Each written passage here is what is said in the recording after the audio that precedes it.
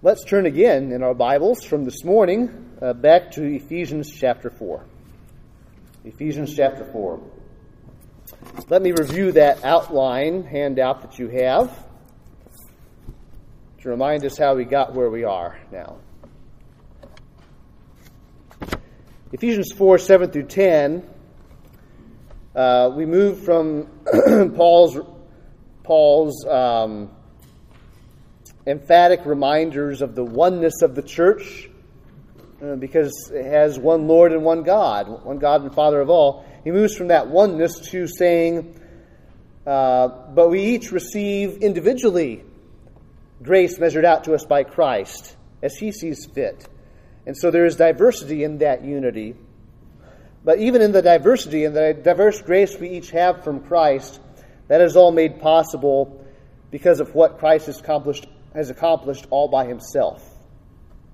And so the big idea is that the church has all it needs from its ascended Lord. Because our crucified and risen Savior has actually ascended to the right hand of the Father, He has poured out His Spirit and all the grace needed upon His church. And that means great things for us as one body. It also means great things for each of us individually. So, verse 7 of the text had told us that it talked about this from one angle, saying the ascended Christ has gifted His church with great grace. And then verse 8, backed up by Psalm 68, which Paul quotes in that verse. We went to great lengths looking at Psalm 68. But verse 8, as well as the psalm behind it, looks from a slightly different angle, and it sort of rewords that the ascended Lord has lavished His people with great triumph. Christ has won, just as in Psalm 68, the Lord of hosts of Israel was pictured as the victorious king on the march, enthroned among the cherubim on the Ark of the Covenant, and He brought Israel from Sinai into the land of promise, the land of Canaan, defeating every foe until He ascended Mount Zion to be enthroned as king among them. Even so, Christ came down to His people to accomplish His great work of redemption. And He marched along until He had defeated every foe, and then He ascended on high and led captivity captive and gave gifts to men, specifically to His church.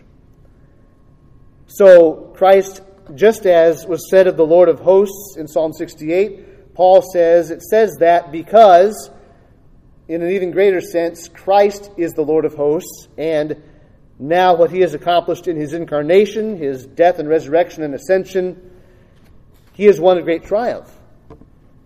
But He shares that triumph and the spoils of that triumph with His people.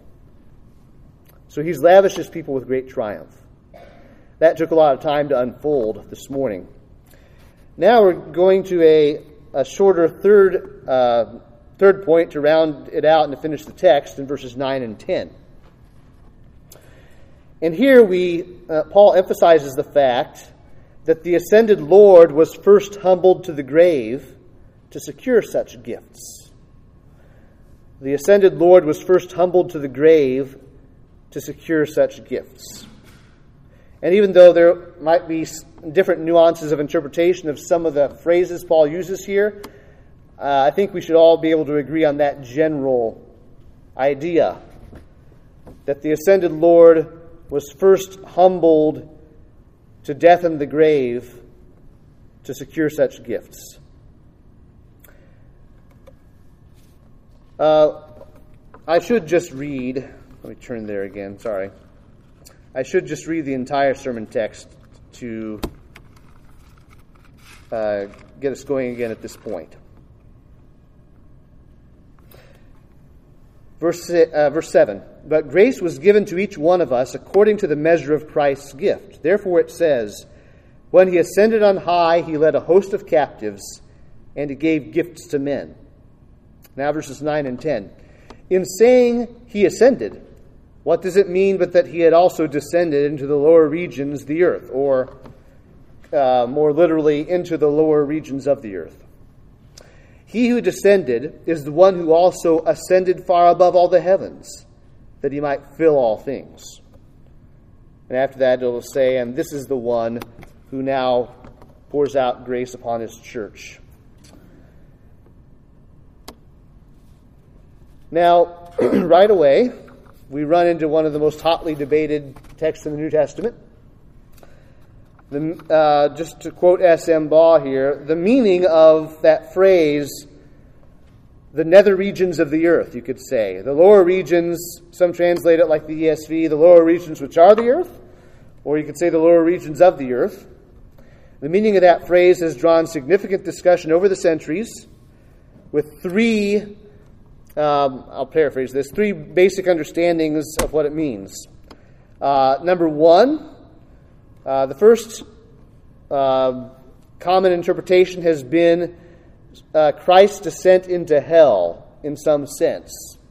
And typically this is not meant that Christ suffered the pains of hell after he died. Typically this was the idea that he descended to announce his triumph to defeated spirits, or that he descended to release the righteous dead from a holding place and bring them to heaven with him. That was one common interpretation. Second interpretation is that this is just talking about how he descended to the earth itself. The Greek might be read, he first descended into the lower regions, the earth, meaning the earth. That is, he's going to ascend far above all the heavens. That's like the highest place in the universe. The opposite of that would be the earth being the most lowly place in the universe. So there's a contrast there, some people say. Well, all people would see a contrast, but this one says the contrast is between heaven and earth. Or the third option is that it's talking specifically about Christ's death, the fact of Christ's death, and that the lower regions of the earth is referring picturesquely to Christ's death itself. He first descended in death before he ascended in power. And S.M. Baugh remarks that the first view about some sort of descent into hell or into Sheol or Hades, he said that was a popular view in the early church, sort of like a view back then of 1 Peter 3:19. He went and proclaimed to the spirits in prison. But in Mr. Baugh's opinion, he says it's hard to defend this interpretation today. So I'll just tell you, I don't take the first view. There are some very smart, very godly people who do. Samuel Renahan, fellow brother of ours, has written a whole book about it with a Latin title. But if you want to check that out on your own time, great. He probably makes the best case that could be made for that view in that book. I don't take the view. I tend to go with that third view, that Paul's not just talking about Christ being humbled to the earth in his incarnation. He's talking about being humbled all the way to the point of death specifically. And that's my view. Again, S.M. Baugh, he says, the advantage of that third view is that the nether regions of the earth, namely the grave or Sheol, expresses the purpose of the Son of God's descent. And it includes the idea of the cross and the death of Christ that has concerned Paul as paving the way for his exaltation to the highest place over all creation by freeing his people from sin. So, and he quotes John Chrysostom here from back in early church history. John Chrysostom said, so, by the lower parts of the earth, he means death. I actually looked that up in Chrysostom's writings this week, and yes, it seems John Chrysostom agrees with me. Not that you all even know who that is, but anyway, so this is not a totally new view. Let's turn to Matthew 12. I want to show you, just compare what Paul says here to what Jesus said in Matthew 12 about his upcoming death and resurrection.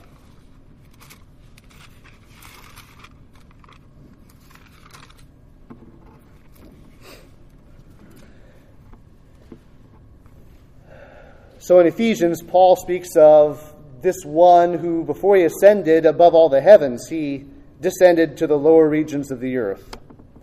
It sounds very similar to what Jesus says in Matthew 12 and verse 40. But we'll start in verse 38. Then some of the scribes and Pharisees answered him, saying, Teacher, we wish to see a sign from you. But he answered them, An evil and adulterous generation seeks for a sign, but no sign will be given to it except the sign of the prophet Jonah. For just as Jonah was 3 days and 3 nights in the belly of the great fish, so will the Son of Man be 3 days and 3 nights in the heart of the earth. Now again, for similar reasons, this would be a controversial text too. What is Jesus exactly trying to say about the heart of the earth? Well, before I go any further, let me say, in a church before this one, I put together a whole series of teaching on the doctrine of the afterlife in Scripture. Heaven and hell and everything in between is what I think I called it. Even dealt with ideas like purgatory and all that. And it would take a series like that to tease out all the reasons, all the implications for, okay, where did the Old Testament righteous go when they died? I think they went straight to heaven, by the way. Not everyone agrees. But there is a whole lot more that I'm just not trying to cover here. But I'm going to give you my conclusions and see if they resonate as you look at Scripture. I will say the very day that Jesus died, he was with the repentant thief in paradise, as Jesus promised. Today, you will be with me in paradise. And if we understand what paradise is in Scripture, it's clearly not a place of holding. It's no other place than the presence of God. The Apostle Paul in 2 Corinthians defines paradise, the paradise of God, as the third heaven, where God's immediate presence is. Paradise is actually just another word for a garden sort of paradise, an Eden. It's used in the Greek Old Testament referring to Eden in a way. So the idea of paradise is where man could walk and talk with God in person. Paradise was not something separate from heaven in the Old Testament. So paradise has always been, the greater paradise has always been God's presence in the third heaven. So Jesus said to the repentant thief, Today you'll be with me in paradise. But Jesus' body was buried, wasn't it? Proving he was really dead, by the way. His body was prepared for burial, and then he was put in the ground, in the side of the rock, in a tomb. And Jesus' body was buried. That's pictured by Jesus here in Matthew 12 as being in the heart of the earth, a Hebrew way of saying inside the earth, the interior of the earth. And why does Jesus word it that way? Well, he's already comparing himself to the prophet Jonah. Jonah had a near-death experience in the belly of the fish. Remember that? I'm sure you've been to Sunday school and you know that story, right? He says, just as Jonah was 3 days and 3 nights in the belly of the great fish, so will the Son of Man be 3 days and 3 nights in the heart of the earth. As the great fish swallowed Jonah, the earth swallowed Christ in the sense of his burial. He was dead and buried. Jonah 2, 1 through 6. Listen to how, and you can turn there if you want. Jonah 2, verses 1 through 6. Listen to Jonah's wording as he talks to God about his predicament in the belly of the fish. Then Jonah prayed to the Lord his God from the belly of the fish, saying, I called out to the Lord out of my distress, and he answered me. Out of the belly of Sheol I cried. Sheol, that word often translated Hades in the Greek Old Testament. Out of the belly of Sheol I cried, and you heard my voice. For you cast me into the deep, into the heart of the seas. There's not the heart of the earth, it's the heart of the seas. And the flood surrounded me. All your waves and your billows passed over me. Then I said, I am driven away from your sight, yet I shall again look upon your holy temple. The waters closed in over me to take my life. The deep surrounded me. Weeds were wrapped about my head at the roots of the mountains. Again, a similar idea to the heart of the earth. I was down at the roots of the mountains. I went down to the land whose bars closed upon me forever. Yet you brought up my life from the pit, O Lord my God. Now again, this is a larger topic, but these are all standard Old Testament ways to speak picturesquely of the reality of death. And Jonah is drawing near to death. Unless God delivers him from the belly of the fish, he's still going to die, right? God has the fish vomit Jonah out on the dry land after 3 days and 3 nights. So Sheol in Hebrew, or Hades in Greek, that word has what we call semantic range. It doesn't always mean exactly the same thing. Sometimes it refers to the place of torment for the departed spirits of the wicked, like we would talk about hell. But it often refers more generally to death and the grave. And even righteous people in that sense, like Jacob, we saw in Genesis, he talks about going down to Sheol or going down to the pit when he dies. It's in that sense that Jesus descended into the nether regions, the heart of the earth. But God had promised not to leave him in Sheol and Hades. That is, not to leave his flesh to corruption. So go to Acts chapter 2. Shouldn't be too unfamiliar of a text, Acts chapter 2.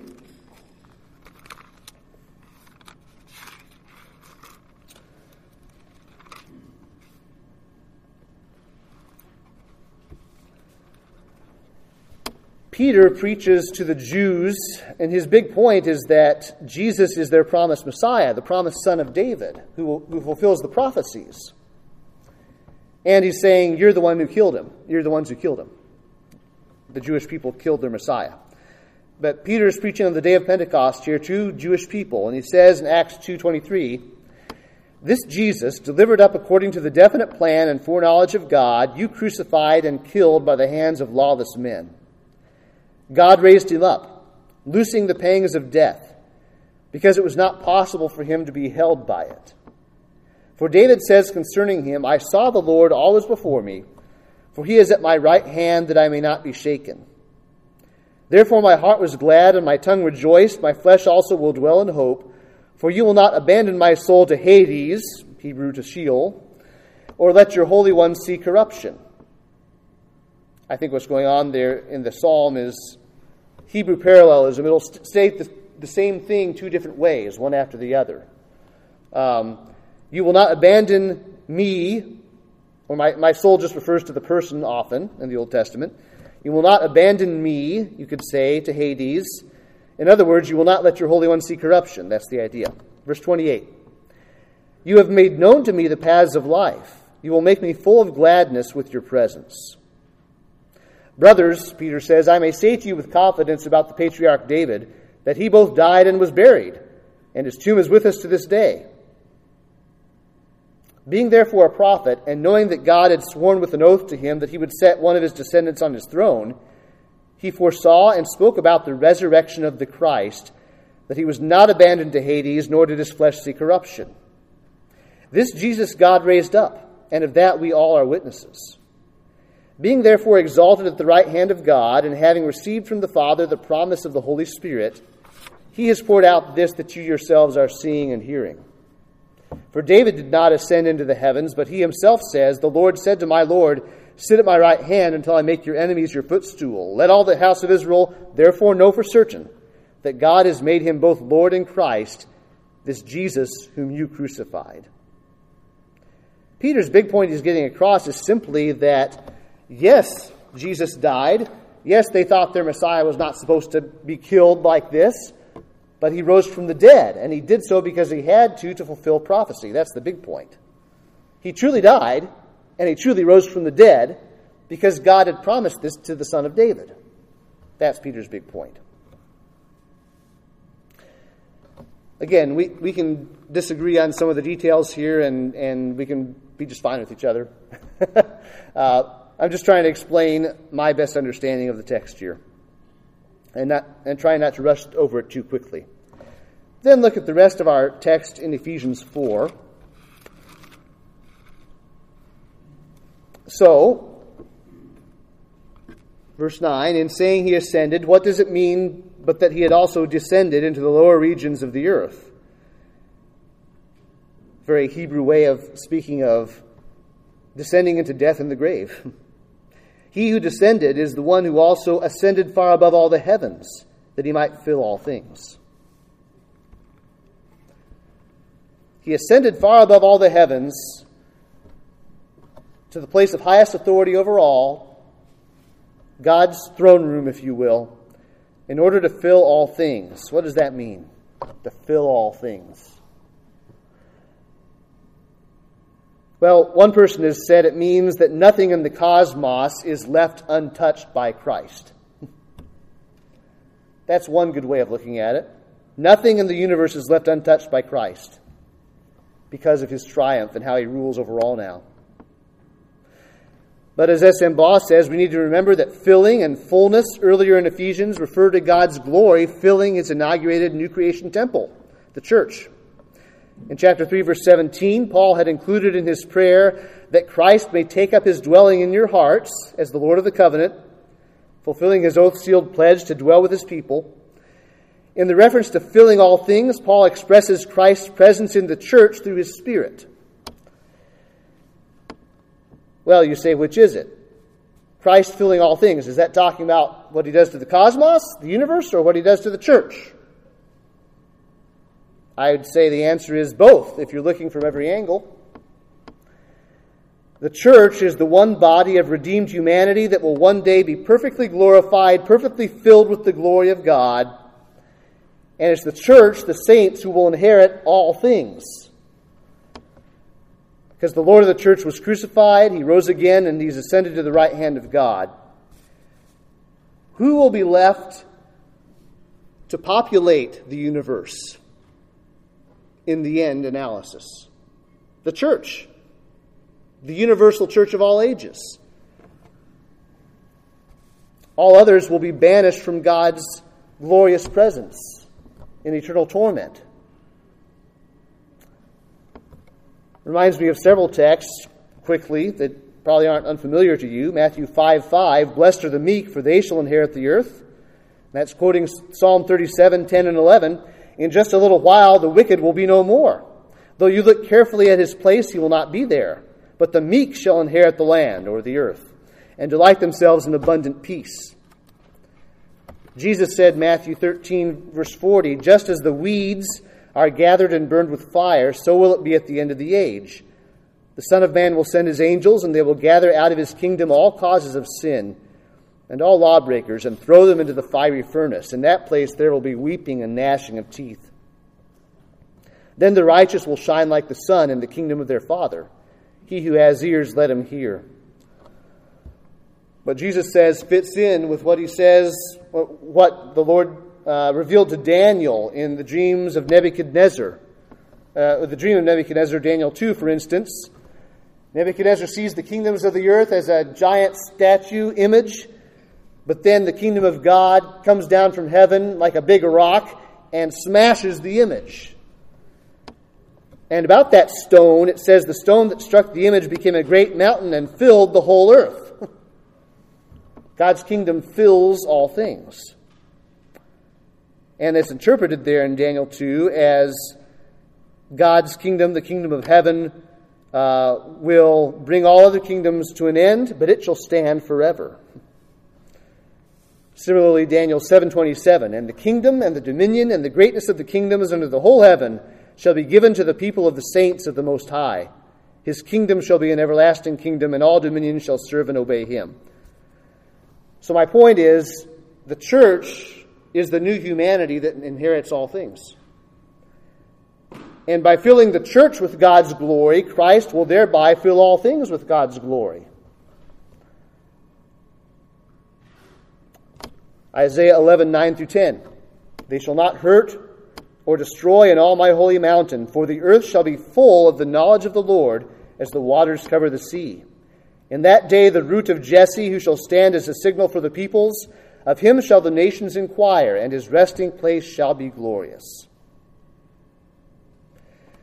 So Christ fills his body, the church, the temple dwelling of God, with the glory of God.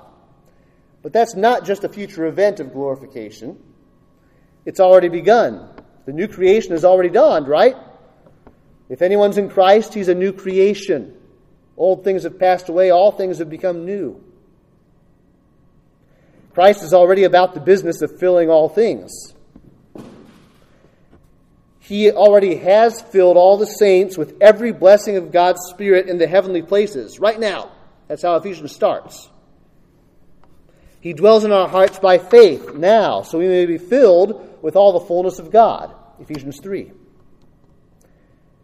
And Paul's about to describe the lavish provisions in chapter 4 here, which we already have. Christ has given us these lavish provisions together so that we as the body of Christ can be filled with the fullness of Christ, who is the image of God.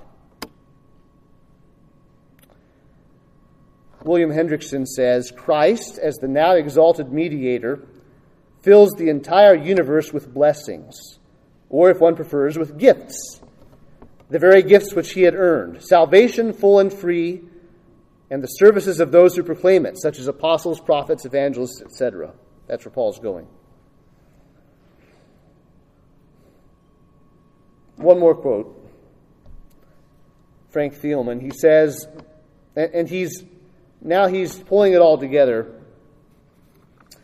Why is Paul pausing here and saying, he who descended is the one who also ascended far above all the heavens that he might fill all things? Why is he saying that? Well, because, and it's very clear in the Greek, he has a special word of pointing out this person. He descended, he ascended, and now he, next verse, he gave the apostles, the prophets, and so on. So Frank Thielman says, the Christ who is powerful enough to conquer the enemies of God's people in every corner of the universe is also the Christ who equips God's people to fulfill their destiny of full union with him. If he was strong enough for one task, he is strong enough for the other. So we can get lost in the weeds and the details, but we should get the big point. Christ has already accomplished the heavy lifting, if you want to put it that way. He's already done the big stuff. That's already accomplished. He descended as low as not only to become one of us, but he descended all the way to the grave to save us. And then he ascended as high as you can imagine, far above all the heavens, to reign. If we're talking about the one who's already done all of that, we have all we need from him. He is strong enough, he is wise enough to order his church, to build his church as he sees fit. We should trust him with how he has decided to place us in the body of Christ.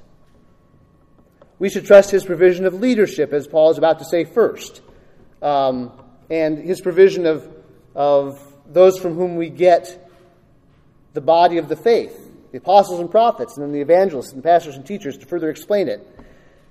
We should trust the fact that he's put us together to work together in the body as different members of the same body. We should trust all that because Christ's already done far greater things. He's just mopping up now, if you want to put it that way. There's one verse of a hymn that we have in our hymnal that captures this contrast between Christ descending and Christ ascending very well. Who is this? Behold him shedding drops of blood upon the ground. Who is this despised, rejected, mocked, insulted, beaten, bound? 'Tis our God, who gifts and graces on his church is pouring down.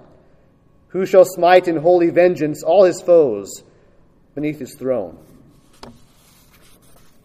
If I read Psalm 110, verses 1 through 4 from the NIV, I think it gives us the sense well. The Lord says to my Lord, sit at my right hand until I make your enemies a footstool for your feet. The Lord will extend your mighty scepter from Zion, saying, rule in the midst of your enemies. Your troops will be willing on your day of battle. Arrayed in holy splendor, your young men will come to you like dew from the morning's womb. The Lord has sworn and will not change his mind. You are a priest forever in the order of Melchizedek.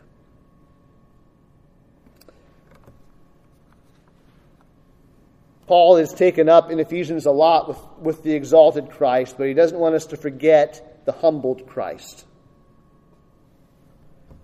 the suffering Christ, who went so low, so deep for our salvation.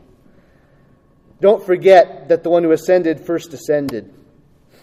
He descended to take to himself our very nature, and then to die the death of the cross under God's curse,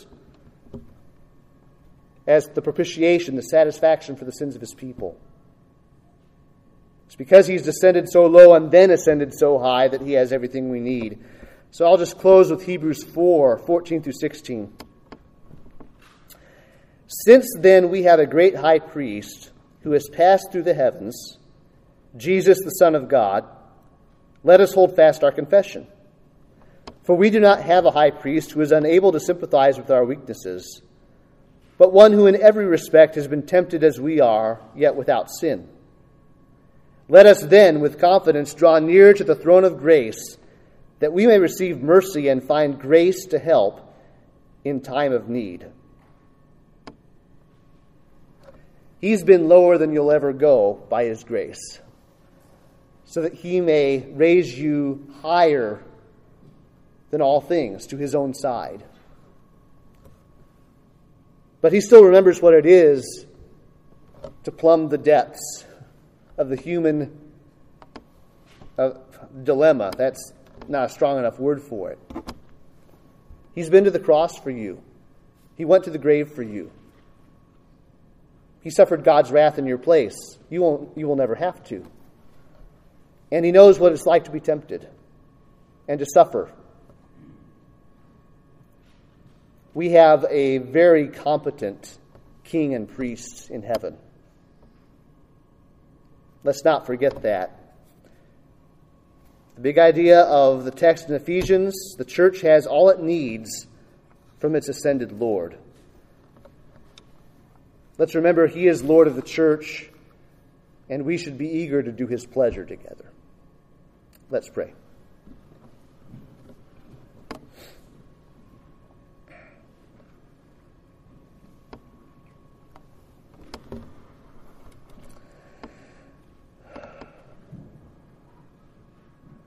Lord, the text we've covered this morning and then this afternoon has not been an easy text. It has a lot of texture to it and takes chewing. We've had to get out our steak knives to cut it into bite-sized pieces. But Lord, help us to digest it well so that then we can have in mind what we need as we move on to Paul talking about the body of Christ and how it should function. Lord, we ask that Christ would be trusted by us, loved by us. We ask that we would obey our Lord Christ and not doubt him or his ways. Help us to encourage each other by the example of our Lord Jesus and by the fact that he did all that he did for each one of us. We pray this in his name. Amen.